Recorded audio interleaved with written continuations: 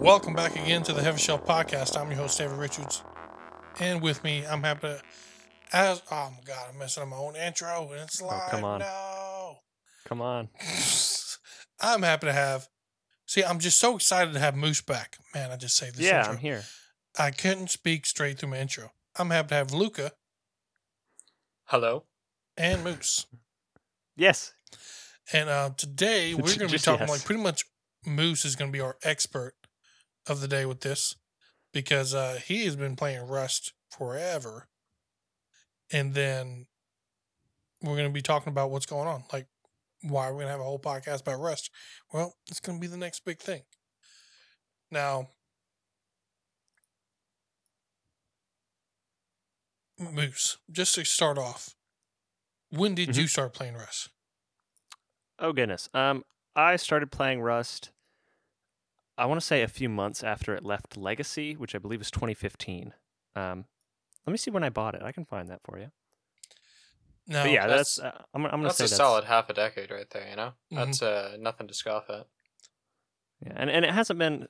Some people have the endurance to play the same game constantly the whole time. I usually was on and off.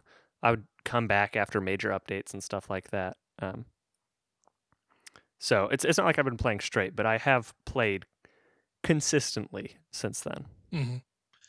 I've played a little bit of Rust, but only as far as long enough to be killed twice, and before I even really got... That's like 15 seconds, right?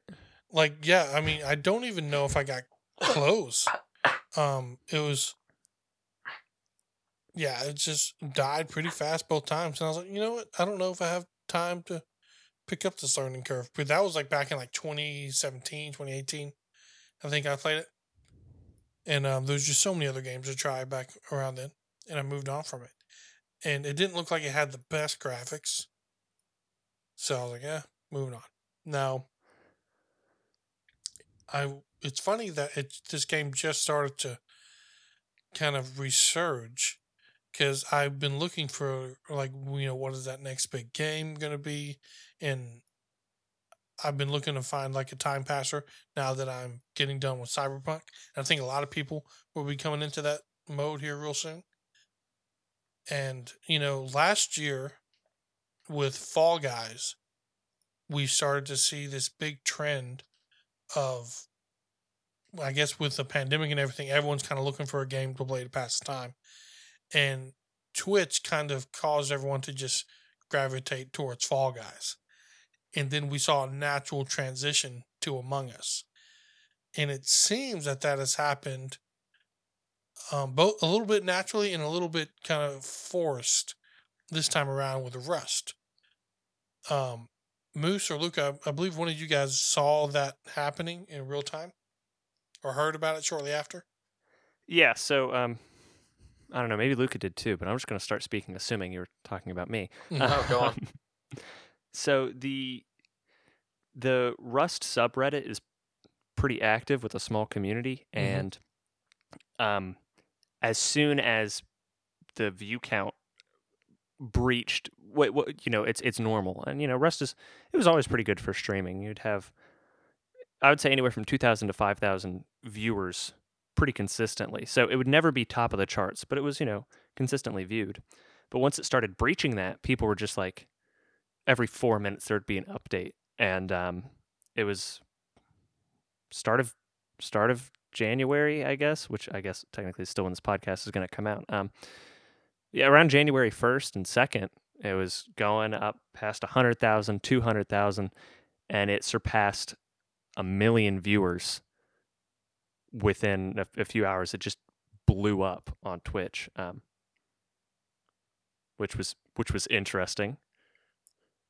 Mm-hmm. Now, do you think it's because of genuine love of the game or some Twitch trickery of like is it fake hype or is it legit? Like these Twitch streamers wanted to play it and then like because like Among Us, it naturally grabbed attention from Fall Guys, Mhm. right? What do So you? if I were to guess, I would say that the sudden burst of attention comes from a bunch of streamers who, for those who don't know, they started like a streamers only Rust server. Mm-hmm. If I have that right, so it's a bunch of streamers playing with a bunch of other streamers, and they were doing this with Among Us as well, to have sort of monitored lobbies, because if everybody's streaming, if everybody's working together to create enjoyable, high quality content, it's going to be a better experience. That kind of philosophy of playing Rust, where you're playing it for the best entertainment experience for your viewers, naturally makes it, I think, very, very good. I think it makes it more fun to play, and I think it makes it more fun to watch. So I think all it really took was that kind of more regulated environment where people are playing not to be the best at the game, but to have the most viewers and the most engagement. Mm-hmm. And after that, it just took off, because I've always believed that Rust is one of the most unique and good games. Just a lot of really creative and outside of the box thinking in terms of game design.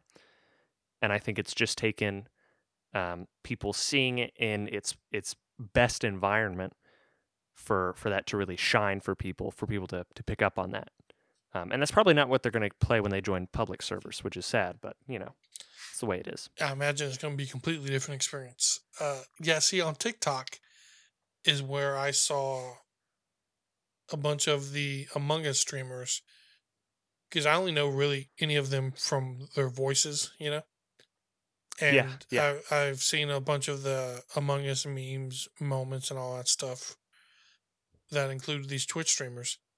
And then I noticed, hey, I recognize that voice, and I recognize that voice, but it was Rust instead. And it's like, oh, this pretty much like this whole group seems to have moved over, like Corpse, Valkyrie, I think is how you say her name, and then XQC, like popular names that weren't playing Rust before are playing Rust now. And I don't think they're all with that offline TV group. No, certainly not. Now, not to pick directly on XQC, and I don't know if I want to get into that area yet, but we are going to talk about kind of what to expect in the game. Yeah, before we get too into specifics, what should new players expect getting into Rust? Like, what is the culture? What is the community like, without getting into specific ones that I've heard of? Okay, so I would say the first thing that you have to know when going into Rust is that it is a mature game for mature audiences. It's kind of ironic for it to be the next big thing after Fall Guys and Among Us, which are Hey, both we've fairly grown up. cutesy. It's time. Yeah, a very sudden grow up. And so, I mean that's like the first warning that you can get, right? Mhm. This isn't a very light game. It's a big time investment depending on what you play, and so I think a big thing that a lot of new players won't know is that there are a lot of Rust servers out there that offer curated experiences, basically, on how to play the game. And so if you play something like, there's combat tag servers, which is basically aim training, and battlefield servers that do much the same thing. And hopefully Battle Royale will come back, because that's actually a really good emulation of what combat is like in Rust, as far as you having different gear and being in different situations. It's an accurate representation of the gameplay. Mm-hmm. I mean, in those servers, you're not. It's going to be just like any other shooter game. As soon as you move into actual vanilla Rust servers, anything on the official servers list, it is people who are playing Rust to win. It is very competitive. It is very unforgiving. It is very hardcore. And it can be extremely toxic, because they have the ability to have open mics and open text channels, and they can paint signs to say whatever they want. All of that can be turned off. In the settings, there is a censoring option. Per individual or per server? For the individual. Okay. So, and that's one of the reasons that it was so smart for streamers to go with other streamers, because a huge part of Rust being fun is the interactions that you can get. Mhm. If you manage to encounter someone who's not being a sweaty tryhard, trying to make epic MLG plays to emulate that Zero to Hero YouTube video they saw, Mhm. I mean, it can be fantastic what you can do, and good fun.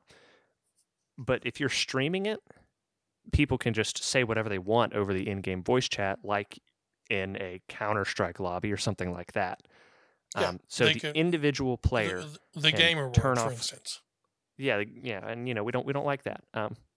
So each individual player can turn off for themselves player-made sign content, the open text chat, and the voice chat. So it that doesn't necessarily stop the fact that people will come and kill you if you have nothing, and then burn your base to the ground because they can. And that's kind of the final part of Rust for newbies, is to understand that it's a big time investment and it can all go away really, really fast. People with good gear are able to actually remove any trace of you ever being on the server. They can just completely destroy your base. They can completely destroy all of your gear. But is And it in a respectable manner of like, hey, they earned it to be able to burn everything I worked on to a rubble? Like, no amount of them earning it makes it sting less when you Okay. log on to a server and it Like- says you like were there's killed no by moment so where and so. they're like, you know what, I'm not even mad.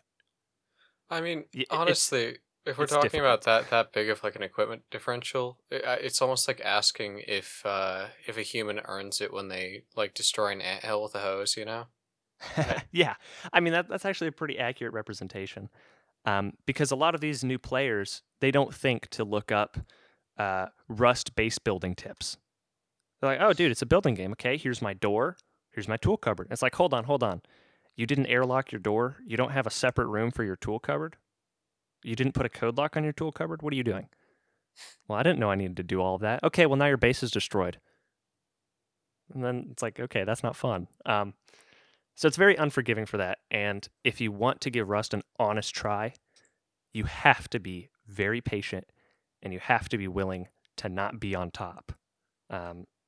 There are big clans on every single server, every single wipe that are, they're duking it out. And What's they're the going to be the standard? top dog. What's the standard wipe rate? And explain wipe rate just in case people might not know. Yeah, so servers in Rust, they wipe map very frequently. So a map wipe is there's a new map generated, everything on the old map is destroyed. So all bases, all player gear, all placed spawn points, everything is reset, and players get to start fresh. And so that's good because if you get raided, you don't want to restart when everyone else has a base. So a lot of people will wait until wipe day and they'll, it's like everybody's at the same starting point to try again. That varies based on server. Official servers have a map wipe once a month. Most servers are weekly or bi-weekly. There's stuff like Rustified and Rusty Moose are some big community servers, and they are every single week. And so it's for really rapid, intense gameplay. And people like it because when they get destroyed and their base is completely removed from the map, they just don't play until the next wipe. Mm-hmm. Yeah, I guess I was gonna ask because, like, I mean, I imagine if you die, like there's no resurrection on the server, right? Or how does it work? Yeah, so there's unlimited respawns. Okay, so it's just a matter of, but when you respawn, you got to rebuild, right? Yeah, so let's say you build a base and you have a sleeping bag in your base. Anytime you die, you can respawn in that base sleeping bag. But there's a cooldown, so you can't just infinitely respawn in the same spot. Mm-hmm. But if you go out with all your top tier gear and you die, you probably lost all your top tier gear. Gotcha. Right? Someone's probably taken it. If your sleeping bag is destroyed, you're not respawning it there. You got to respawn at the map spawn point, which is usually just, I mean, it's like beaches of Normandy sometimes, because clans will just set up big compounds right outside of spawn, and if they're waiting Oof. for an item to finish crafting, they'll use you as target practice as you try to run back to your base. Now, were they able to get that advantage just because they got to work and coordinated to build that stuff there, or like, is it something to where like if you're gonna play on the server, don't even try unless you're there on day one? So it's fairly balanced. I'll say that. In Arc, people are able to wall in the spawn points and prevent you from leaving. That is not possible in Rust. Mm. And it's fairly unlikely because the area where you spawn has some of the lowest tier gear. So it's discouraged from clans doing that, but some clans will still do that for fun. Generally speaking, it is not so much a representation of how good someone is at the game, but how much time they spend at the game for them to have a lot of resources. And it's a little bit of luck as well. But Rust values playtime most, and then I would say skill second and luck third. So when you see these big compounds, because you'll be running around with a spear, and then you'll look and someone's built like a 1-to-1 scale model of Manhattan that they're living in. It is because they have probably a dozen other clan members that they play with. They play every day. They play for like 2 hours a day, and they just take every single resource within a 3-mile radius of their base. So that's a little bit of for some people don't like that, but if you're skillful, you can still make plays. You can. I remember raiding people with spears, and we just jumped out of bushes and threw a bunch of spears at them. And if you get a headshot with a wooden spear on the best armor in the game, it's still like 80 damage, right? So, we were just running through, and we got some really good gear. If you're skillful, you can absolutely bump up and get a lot of good gear, but you're never going to have that Manhattan just by being good alone. So on the flip side, if you're really bad at the game, I'm most of the time bad at the game. I'm very rarely good. You can enjoy the experience so long as you don't get raided. So long as your base isn't destroyed, Mhm. you can build up. You can get some good resources. It's all possible. Now, what do you feel is the best time length for these? Like, should you go for a week or a month for these wipes? It depends on how many people you're playing with, how new you are to the game, what you're looking at of the Rust experience. So if you are a new player and you are playing with friends, I say go for it. Just jump into it to a weekly server. So long as you guys aren't gonna throw your controllers. Well, not controllers because it's not on console yet. So long as you're not gonna say, okay, I'm taking my ball, I'm going home, and you're willing to stick with it a little bit. It's good because then you build up a base, you get raided, you're ready to jump back in.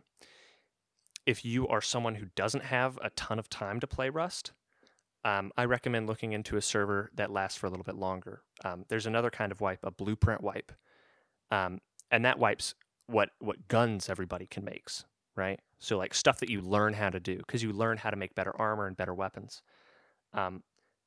There are some servers that wipe blueprints weekly as well or monthly, and that's just such a time investment that I struggle with being like, hey, I want to join one of those servers. I would rather do something that doesn't wipe as frequently at all than something that makes me have to relearn how to make guns. Is there anything to where, if you get a month, you're able to scale things in such a more awesome way that you couldn't do it in a week, or could you still get it done in a week? Like if I have this great grand of a basin idea, could I get that done in a week, no problem? Or would I need more time? If it were you and I would say if you are playing with 3 other people, so a group of 4, you can do most things in a week. If you are playing with 11 other people, so a group of 12, you can do anything. Okay, so group of 12 is the magic number. I mean, depending on how good you are and how much time you have, you could get it with fewer people. But there's no way that you're playing with 12 other people in an organized manner and you're not going to be progressing rapidly. Because, if everybody does their own thing and is mildly successful at it, you're looking at huge gains. That's one thing. So I play Rust solo, which is like the masochist way of playing it. Um, Hmm. and that also has kind of affected the way that I play and how frequently I play and what servers I play on. Um, if you don't have friends to play the game with and you don't have a lot of time to play Rust, your experience is going to be way different than most people's. And you kind of got to learn how to manipulate people's niceness, because a lot of people play Rust just assuming that it's kill on sight all the time. Uh-huh. And I would say it is for 80% of players, but there are some players who would rather not risk a gunfight. There is kind of a sense of, we could both lose a lot, so let's not risk it. And people will pretend that they don't see you sometimes. If you're like each running separate directions and you see one another kind of off in the bushes, it's okay, hey, let's not kill one another. So playing solo versus playing with groups is I would think the number one variable that determines your Rust experience. No, I get the impression that this is a very, how would you say, very with your friends, with a group oriented game, that playing it solo is probably a little unusual. Yeah. Playing solo just makes it harder, generally, because there's less opportunity for you to get loot, right? Like if you have 3 people and they all go to different monuments to collect loot, um, and they all come back, that's 3 times as fast, even if one of them gets nothing, than you going from each and every one. And it's also less time exposed outside of your base, outside of where you can respond to threats. So that kind of roaming is a lot better with friends. And it's also, when you're playing with friends, you can trust people to help you out in firefights.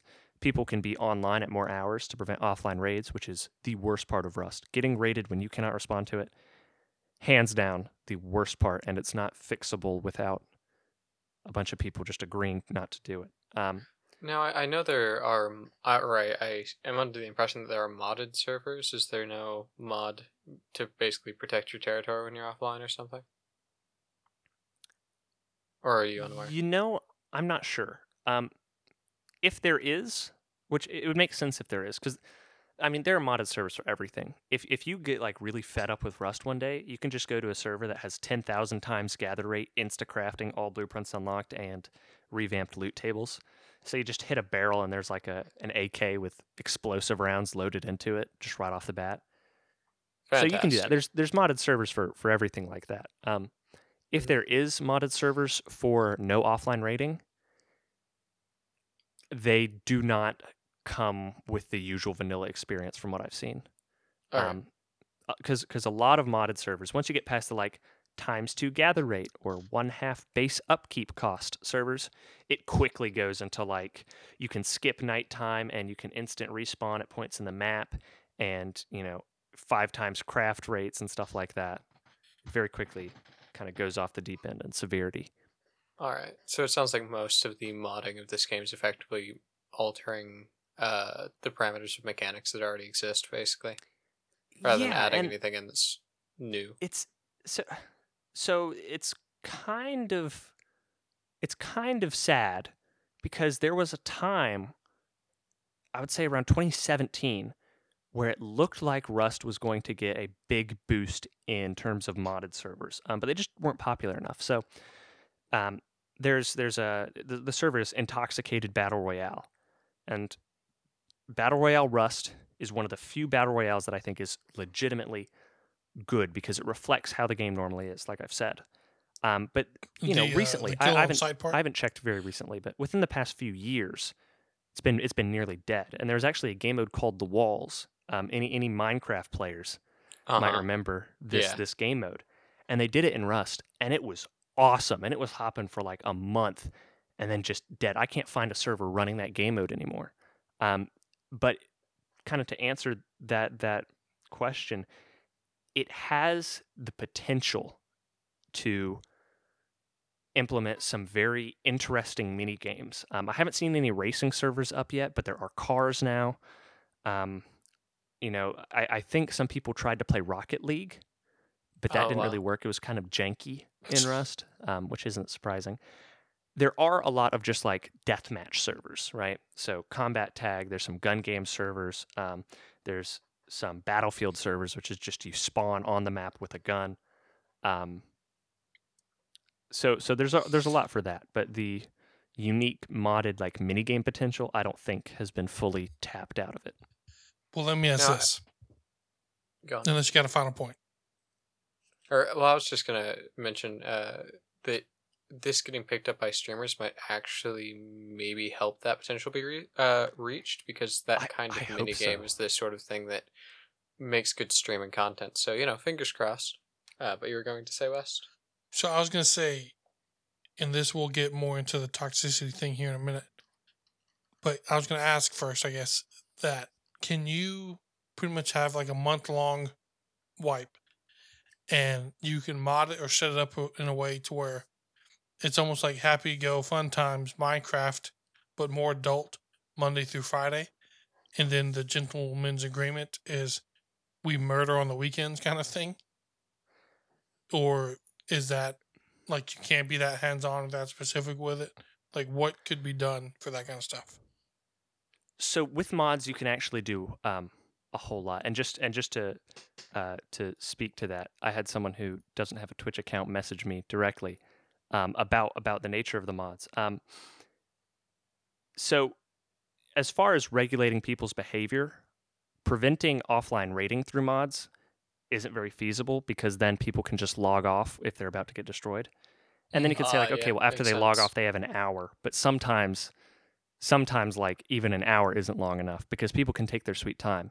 And the most resource intensive ways of raiding are the fastest. So people will just instead do the slow, really cheap ways of raiding.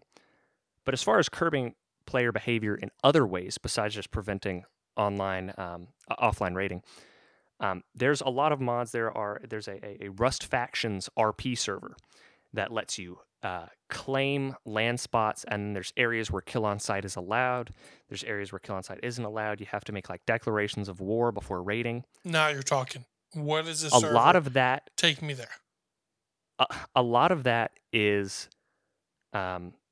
moderators just enforcing the rules, because there's not really anything like from what I've personally It played. I sounds haven't like played a they've server installed the where government yeah, and they yeah. uphold the I mean, laws.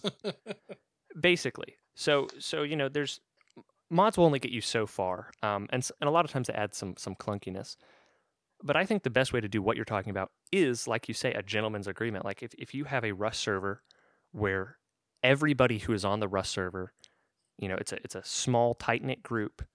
You are on like the same Discord or something like that, and you all agree to play by a certain standard, like what's happening with these Twitch Rust servers that are popping up.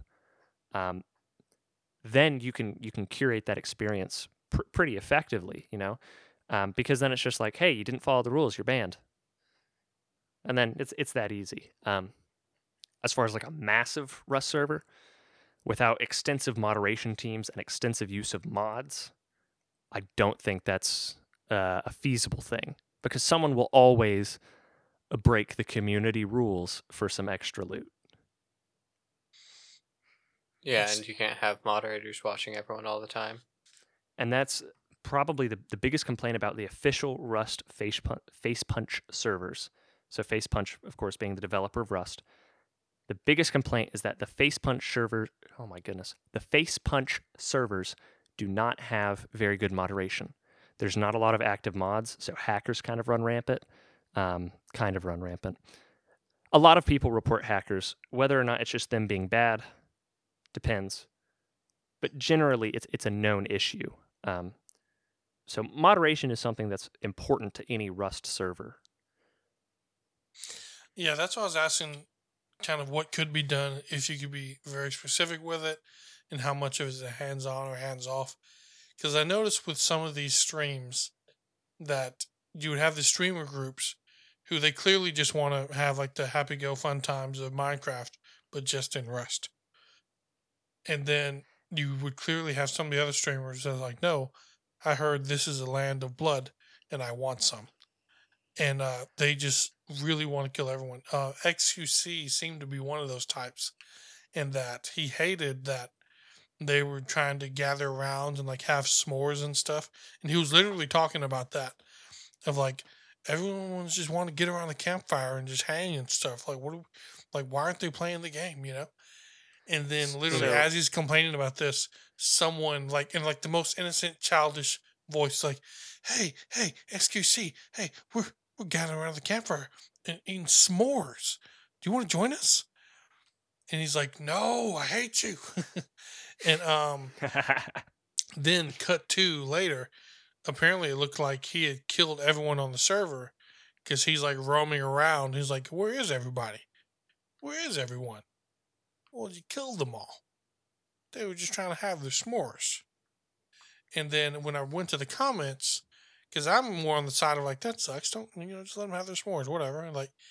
They're just like, to me, when you play a game like that, that's like hanging out on Discord, but just plus because you're just chatting in game.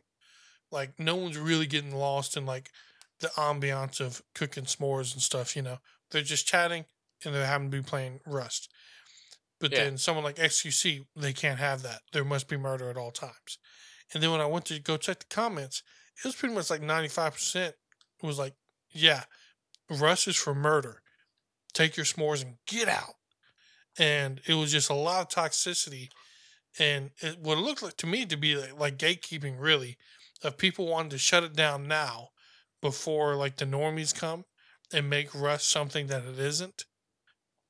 And what they want it to be is essentially a place for their murder fetish, is what it seems to me.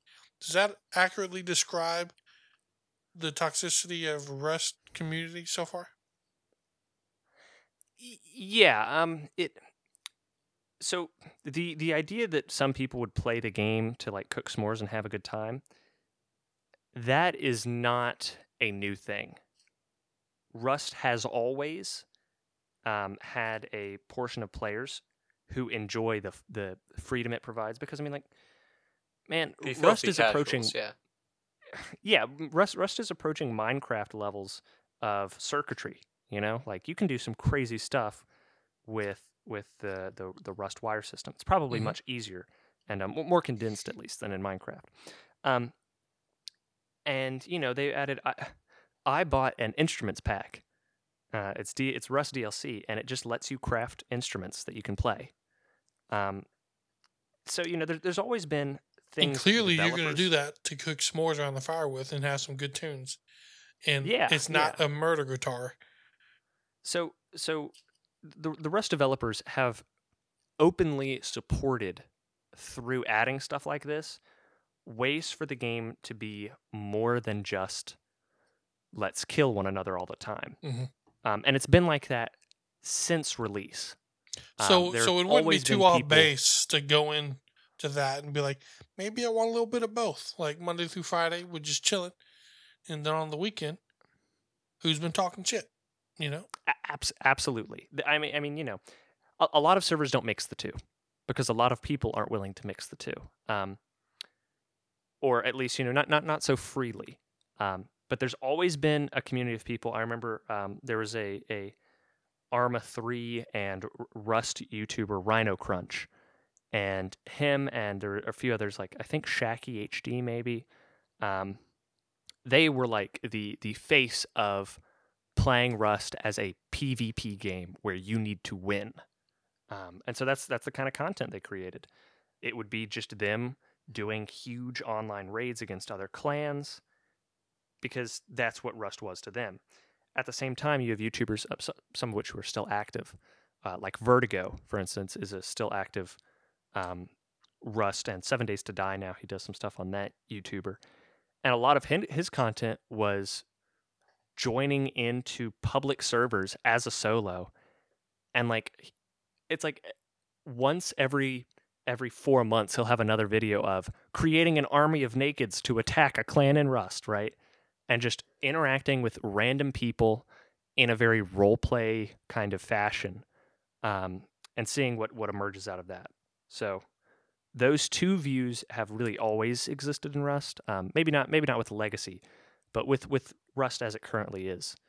They've always existed. They've always had some kind of play in the community. And there's always been general disagreement between the two.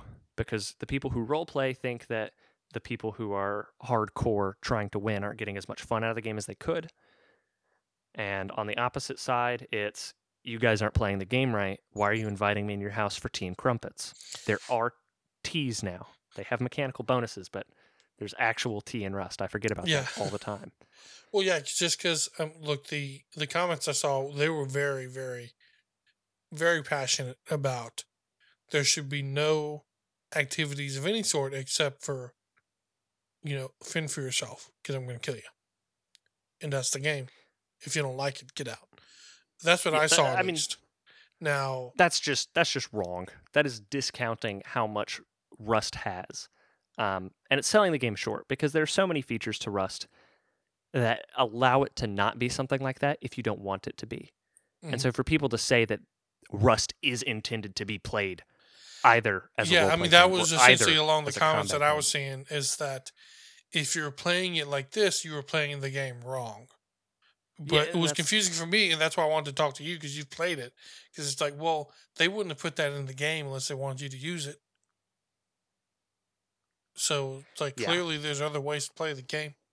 Now, in your opinion, would people of Heavyshelf, for instance, would we be better served starting a server, or should we venture off into someone else's server first?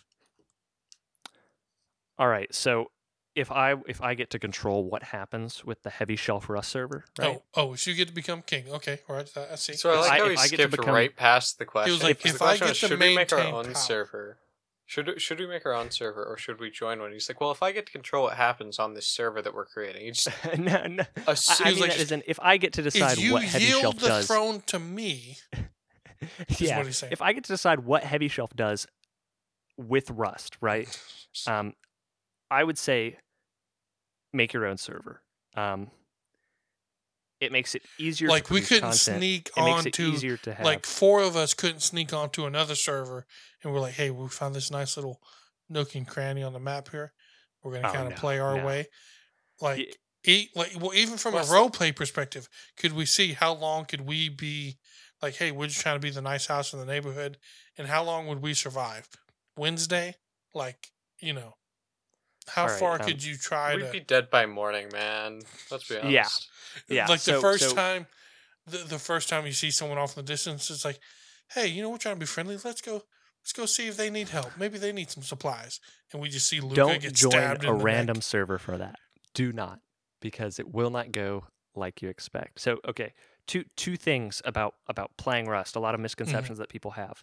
The first one is if I build a small, crappy base, people won't raid it because it's small and crappy. No, they will, even if they get nothing out of it, just because maybe there's something that they want. The second misconception is if I build really far away, nobody will raid my base because they won't find it. They almost certainly will, and they will raid your base anyways, right? So as far as can you dig in the game? You cannot. There are caves that have set building zones, but you can't dig like in Minecraft. Okay. Wait, so you're saying that we could make a server and become actual mole people? Well, yes. Now, cave bases are super good to defend. They're very defensible. So clans like to take them as soon as possible. So good luck. Yeah, but we could be mole people. So I'm pretty dedicated. Not gonna lie. So what I would suggest is, if we want to mix the best aspects of Rust combat and the best aspects of Rust kind of role-playing, more casual play, you would want your own server in general. Now, if we only have like 3 people who are interested, we might as well just hop on a random server and just play Rust how we need to, right? And you can be friendly. You can try to make friends. It probably won't work. You'll get raided, But if you have like 10 people, you can start something with like, okay, guys, 5-on-5, let's do teams or something like that. And once you get 20 people, absolutely do that. There's no point in bringing you and your 20 other people onto a server because then you're just going to be another one of the Zerg clans. Because even if you don't want to be a Zerg clan, it's almost like I imagine you'd have to be. Like it would just naturally you would be pulled into being a Zerg clan, or else you would be Zerged. Yeah, so Zerg or be Zerged. there is no way to bring 20 people all working together on a server and not end up a Zerg, right? And it's called that, from StarCraft, Zerg rushing, because these clans are so big, it doesn't matter how good you are, they can fire 10 times the amount of bullets in your general direction. So, okay, so on that list of importance before, where you said like time input then skill, there was like a sort of like mini level in there of just number of people. Yes, I would say under luck. Okay. Actually, no, it'd probably be above luck. Would be number of people. I mean, if you get like absurdly astronomically unlucky, that would really have an effect. But the more people you have, the more loot you can get, the higher chance you have for finding something good. So yeah, definitely number of people. I mean, there are YouTube videos that people love to watch of like these solo players who make like huge plays against clans, right? It's like 1 man versus 90. I kill them all. I'm the best Rust player. Mm-hmm. But those aren't reasonable. That's not how Rust usually is. I had a very fun recent experience in Rust where I was using a hot air balloon to get around, which generally sucks, but it's very fun. It's very fun. And I accidentally parked the hot air balloon on a tree. And when I tried to leave, the game thought that the hot air balloon was crushing me, so it killed me instantly. And it was just a lot of me running to this hot air balloon's location, trying to loot my corpse, and then accidentally crushing myself to death.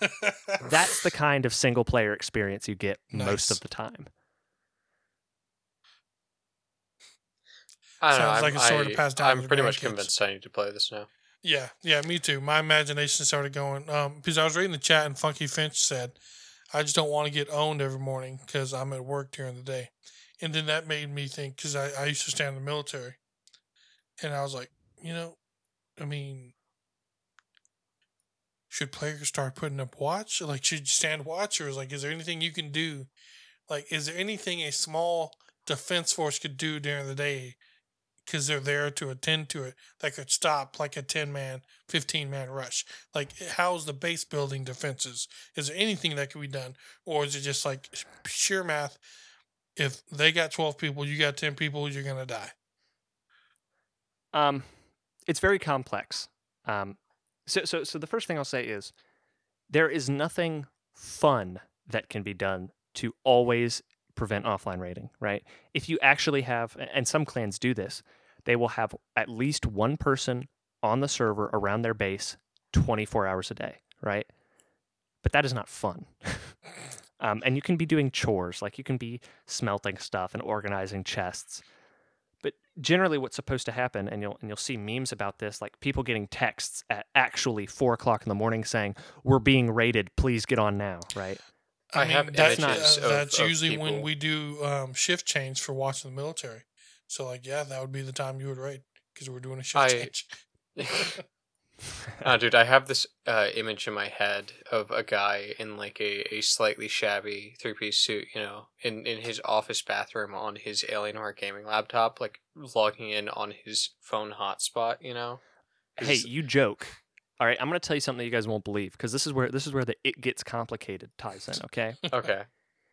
Go on. In Rust, there are also traps that you can set. You can set defense turrets. You can put a trumpet in it so it just goes looking at people. That's kind of funny. Okay. But you can put actual guns in the turrets. There are flamethrower traps. There are shotgun traps. You can place landmines and bear traps. That wasn't enough. Really? There is a mobile Rust app called Rust Plus.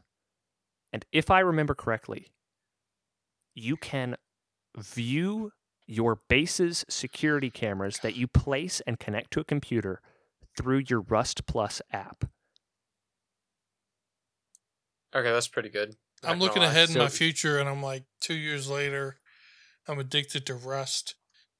I won't leave base, even though people aren't showing up on time for their watch. And you have like this giant like grid of iPhones set up on your desk, and you're watching every single camera 24 hours a day. Yeah, every iPhone resembles like a surveillance cam. Mm-hmm. All right, let me correct that a little bit. The Rust Plus app, I think, will alert you, but you can't actually look through the cameras. However, Okay. in Okay, because that game, would be pretty cool. you can look there.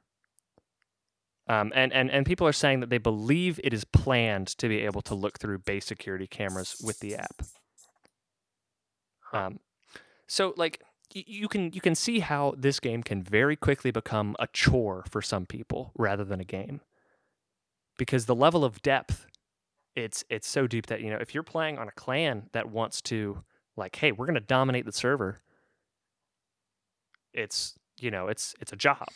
And see, my thing And is that I don't as much want to dominate the server, but I want to at least protect my area to build cool looking bases. Can the bases even look cool, or is it just trash game design? oh, can the bases look cool? They will all look fairly similar, Mm-hmm. but you can make them look. You can make some bases look better than others. Most of the bases that you'll see are like the most optimized for defense, Mm-hmm. and so they look ugly as all get out, with no windows, because windows don't provide defense, and they're quadruple honeycombed. So the actual base size is 1/4 of what the it's actually, I don't know, mathematically it would be much more than that. You know, it's got layers and layers of just walls around it. But if you're like me and you're like, I want this house to look kind of nice, you can make it look nice. You can have balconies and reinforced windows that people can't just destroy instantly, and you can, you know, have like furniture placed around as well to make things look nice. So there's plenty of potential for stuff like that. It's just when you're playing online, you're going to value, on like a huge server, you're going to value not having your base destroyed over having a nice looking base. So everything kind of devolves into the most optimized layouts. Well, now you just said if you're playing online, is there like an offline mode that you can practice stuff in? Kind of. Rust has a lot of dead servers. Okay. There are servers with like 3 people on them and 50 Uh-huh. people max. And there are some servers that just never have people on them.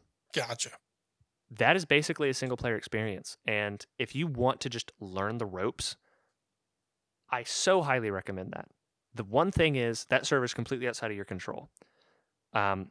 There's absolutely no guarantee that the like admins of the server won't get on and kill you just because, hey dude, some idiot logged onto our server, right? Mm-hmm. But generally, you can get around that way.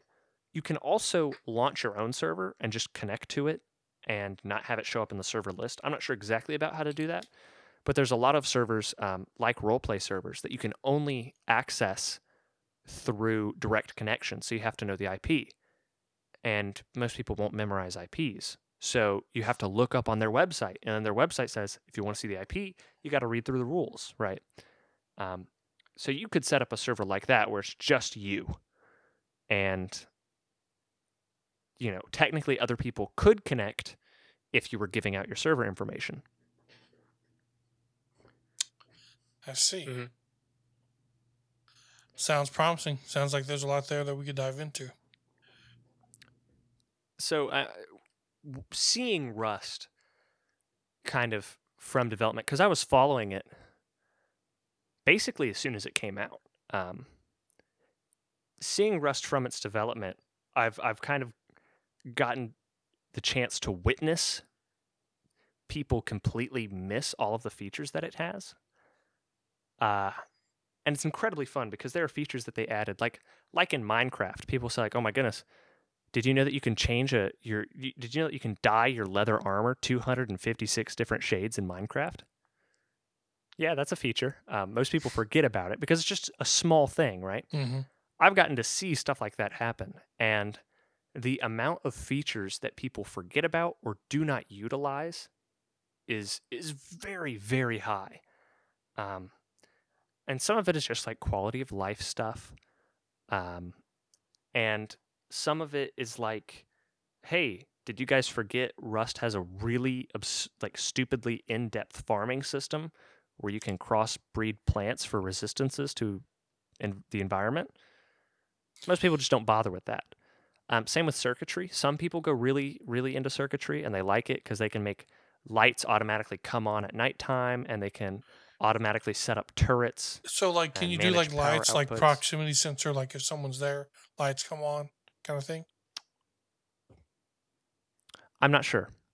I haven't gotten the chance to do much with circuitry just because the resources I find are usually better used into like a crappy revolver for me to get killed with. So, Gotcha.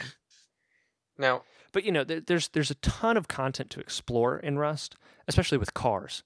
Oh my goodness, they added cars. It is a customizable car experience, and nobody uses them because they're too expensive and it takes too long to get. And if you lose a car, you lose a car, right? mhm. But if So, you would were you get able a to car just to curate the flex then, or experience, what? yeah, I mean that's the only reason. Most people use helicopters. You can buy Can they steal your gyrocopters. car? They can. Ooh. Um, and this is just stuff that people don't utilize. But in a more regulated server, you have the unique opportunity to play with this stuff, to actually be like, hey, uh, for this playthrough of the server, we're doing Mad Max, okay? So you have to be building cars, and in order to travel across places, you have to use cars, right? And you can just make up rules or encourage styles of play. Stuff like having to declare war on someone before you raid them. Fantastic. Sounds like an odd question. Can you make roads? Can you make roads? No. I feel like Sean Murray. I'm sorry. That just clicked. Being interviewed about No Man's Sky, asking all Oh the yeah, features yeah, that yeah. it'll have. Well, I mean, you play way more than us, and so um, with what they have, Fall Guys, it had its time. Very fun, but very simplistic game. Among Us, simplistic, really compared to as far as depth, like essentially you yeah, bring the depth in how good you are exactly. at playing the imposter. Yeah, it's a Um, social game. with Rust, it sounds like it has a lot of depth, but do you think if it has enough attention, will it breach this threshold to where, hey, this is it, like this is grown up Minecraft, and it's here to stay? Do you think that The can happen? only reason that I see that as being something that doesn't happen is people aren't willing to experiment with it. So for Among Us, what happened, and this was a super smart thing on the Among Us devs' part. In Among Us, you can change just about everything about how the game is played. You can change the visibility, you can change the cooldowns, you can change whether or not you see if the person you injected was innocent or an imposter. Mm-hmm. And it seems like, to me, when people figured out that, Among Us got a boost in terms of how much the game relied on social skills as opposed to mechanical skills, right? People will have to do the same thing for Rust. There will have to be people who sit down and they look and they actually take notice of the community servers that are running. There are custom maps, and the custom maps vary from insanely detailed and like actually $100 to buy and use on a server to this is absurd. Were you on an illegal substance while making it? Right? Mm-hmm. And there are community servers running these maps, and there are custom game modes, and there are all sorts of stuff. But people just have to dig around and find it. And if they do, I think that Rust could really establish itself as more than just it's like Call of Duty, but you build bases. Because that's kind of how people viewed it. It was like this is like Call of Duty, but it's like DayZ, but good. That's Rust. It's funny that you mentioned it's Call of much Duty more than because that. I was checking Google Trends, and Rust has just surpassed Call of Duty in Google Trends, and you kind of see like a decline in Among Us, and then Rust is moving up. I mean, it's going to be very interesting to see in the next, in the coming weeks, basically, if this is a flash in the pan kind of situation, or if it sticks around and gets developed in those kinds of ways you're talking about. Yeah, I mean, I want to get into it. I'm finishing Cyberpunk. I want my next game, and I want to play something socially. So I'm looking forward to it.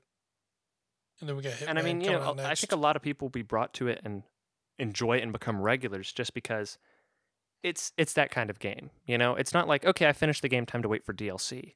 Mhm. Um, every single time you play it can be a new experience. You can play with new people. You can do new things.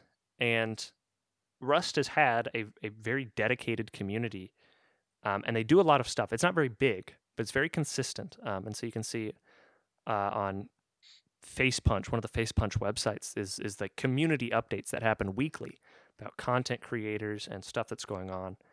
Um, but what was kind of interesting with this massive boost to Rust streamers, some people are feeling a little bit betrayed because there are streamers uh, like Shaky HD, and there's plenty of others who I don't watch because I don't really watch streams in general.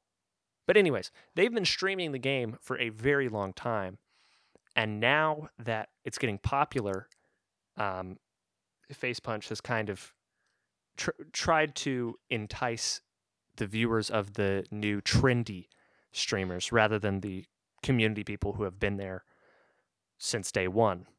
Yeah, which is weird Whether because or like the not the that is big guys don't need the help really. It's like why not reward, or why not both? Why not entice the big guys and then the streamers who've been streaming with you for yeah. So that would be one thing to mix the two together. But I think the reason that they're doing it is because they're not trying to entice the big guys; they're trying to entice the big audiences. Yeah, Mhm. And exactly. if watching 3 hours of Jacksepticeye plays Rust is going to give you a Jacksepticeye crate to use in Rust, woohoo! But I understand what the general complaint is, because it does feel a little backwards to say, hey, you've been streaming Rust for 2 days. Here's your custom item. Um, It's really funny actually because I remember something almost exactly identical happening back when Subnautica first hit the kind of Let's Play scene. I Mhm. remember Jack playing it and them adding in something that he like mentioned, oh, that would be cool. And they put in the description just for you, Jacksepticeye.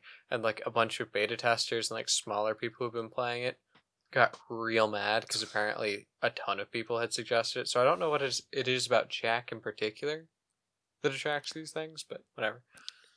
it's just pseudo, PewDiePie in a sense, right? Like I wouldn't near I wouldn't near start to that say level. pseudo, but PewDiePie, like green he's upper PewDiePie, my echelon. friend. Like they're PewDiePie, and then like PewDiePie's like top tier. He's still the top guy, and then there's like a 5 or 6 just under PewDiePie, and Septiceye is one of them. Yeah. Septiceye, Markiplier, those are the first ones that come to mind. Yeah, yeah. And besides that, they have released like individual items. There is an old Rust content creator, Fado82, and when he retired from it, the Rust developers added a new skin to the game called the Peace Pipe. It's a shotgun skin. So they've done stuff for their community before. It's not like they're completely shunning them. I understand the frustration, but and I guess that's one last thing to mention. If you're like a big fan of Steam Marketplace stuff, check out Rust. It has, in my opinion, an obnoxious number of skins. Really? They add like 4 new skins every single week since 2016. It's stupid, and I'm not sure how many they've removed, because I feel like they might have done some like buying up off the market and just removing from the game. I hope so, because some of them suck. But it is absurd. The reason that it's not as popular is because they don't have like that really crisp box opening animation from CS:GO, Okay. and nobody's like pooped themselves on stream from getting a $4,000 skin because it just doesn't exist in Rust.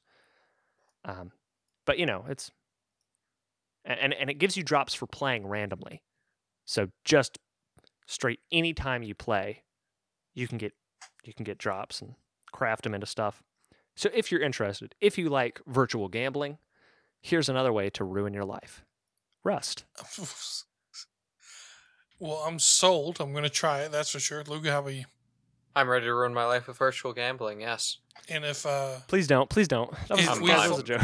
if we fall far enough, we will try to drag the rest of the Heavyshelf community with us, and we'll start a server. I imagine if we do it, it probably would be around the first of the month. I'm still trying to get this new content schedule under my belt. And to go over that as we wrap up, I'm doing the Heavy Shelf story mode where I develop a game.